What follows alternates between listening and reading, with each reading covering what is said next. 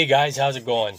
Today I'd like to talk about something that I think it's a skill that I've developed over my years in the trades and just different life experiences that I've had that have allowed me to have really a hair trigger when I know that something isn't working for me.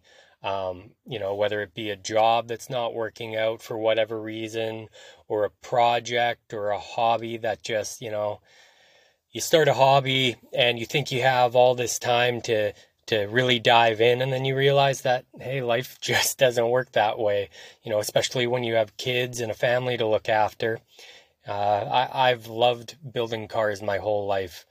Unfortunately, that is a very time-consuming hobby, and it's just something that I had to back away from years ago because I couldn't invest the time that I really needed to do the jobs properly.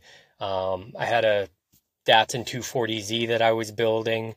I got some good progress on it, but when we bought our first house, I really realized that was going to be a side project for a long time. And do I have it sitting there collecting dust, taking up space, or do I let it go? And in my more recent years, I've realized that there's a term for this, and it's called, the term is based on people who latch onto something and can't let it go. They believe that because they put so much time into something, they really can't walk away with that, and it can be damaging in that you're losing time. Every second, every minute, every hour, every day that you keep on putting time into something that is not providing value for you, whether that be keeping you mentally happy, whether it be something that gets you financial gain, whatever that is. It's most common with people's jobs. You see it all the time, people stuck in their jobs that they really don't like, but where else are they going to go type thing. So that's called the sunken cost fallacy. You've put all this time in and you feel like it'll be all for nothing if you just leave. Now, for me, that has been something that I think I'm on the other end of the spectrum there. I spend a lot of time looking for different things, trying different things. I've been guilty of not committing for long enough and not, giving things a real fair chance. Now, that's been both a benefit and a failure for me in that I've tried a lot of different things and I've got a lot of different experiences under my belt, and that's awesome. But, there's a balance somewhere in those two extremes where, you commit the time to the point that, you can be confident that when you walk away, you're sure that, fairly certain that was not the right path for you. And then on the other end of that is sticking with something, lost, not sure what it is you're looking for, but knowing that whatever it is you are looking for isn't there, and then sticking with it day after day after day, thinking that it's still going to be there. So yeah, I guess this is more of a question for you guys. Something that you can ask yourself is, what side of that spectrum are you on? Or do you have that happy medium where, you're thoughtful in your daily process, you're aware of where you are in your career, in your work, and, you balance, there's always going to be hard days at work. There's always going to be days, no matter what job you work, where you're like, this is really hard. I don't know if I want to do this anymore. I'm just putting up with it. And you got to tough through those moments. But in the same breath, if you find yourself, day after day, hating your job, unsure where the next hold, let's say, if you're comparing it to rock climbing or something like that, where your next hold is to grab, to ascend to the next height in what you're trying to do. If you're doing something just for a paycheck, I mean, that's a reality too. Things are expensive, life's expensive, and sometimes the financial trap is the thing that holds us in place. So I know these are all things that I spend a lot of time thinking about, especially recently with, prices through the roof. Our rent is absolutely insane. Groceries, gas, all that stuff. So I see a real potential for people struggling out there. Just on the day to day, going to a job you hate and knowing, I got a family to provide for, and I have no options. This is it. This is all. I'm pretty confident in saying that is rarely the case. I think that's something that people get stuck in their head and they start to believe. There are so many opportunities. As you guys know, I'm doing a lot of social media stuff. I'm just playing right now.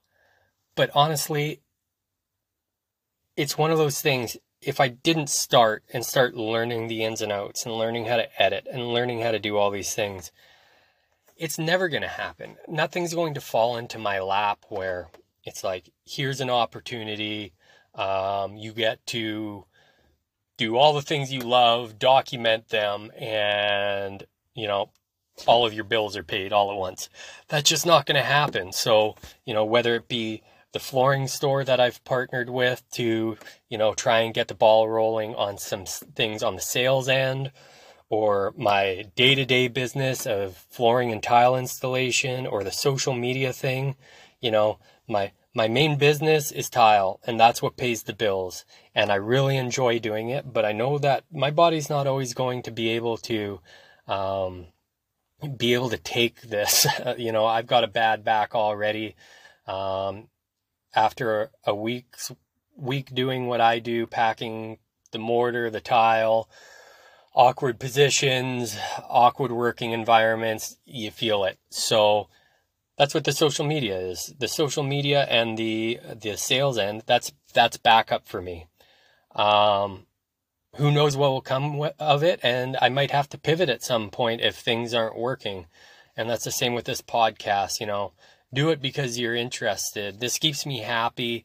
As a dad, I found myself for a lot of years occupied with providing, parenting, and being a husband.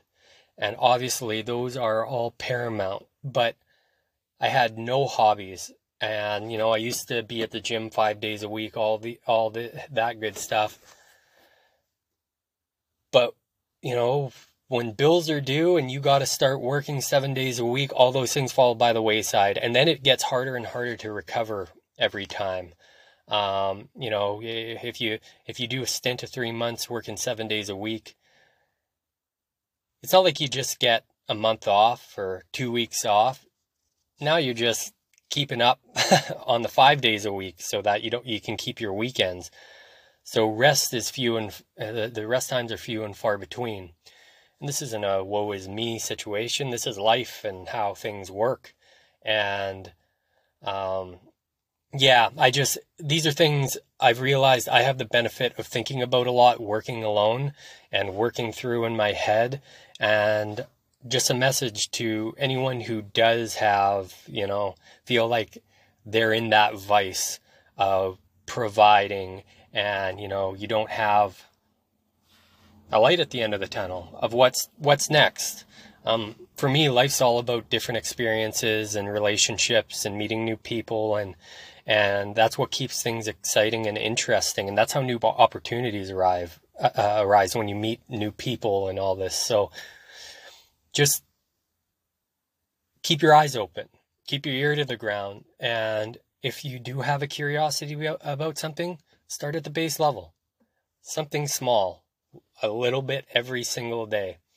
And, it also helps to have a partner who's supportive. My wife, she's always supporting me in,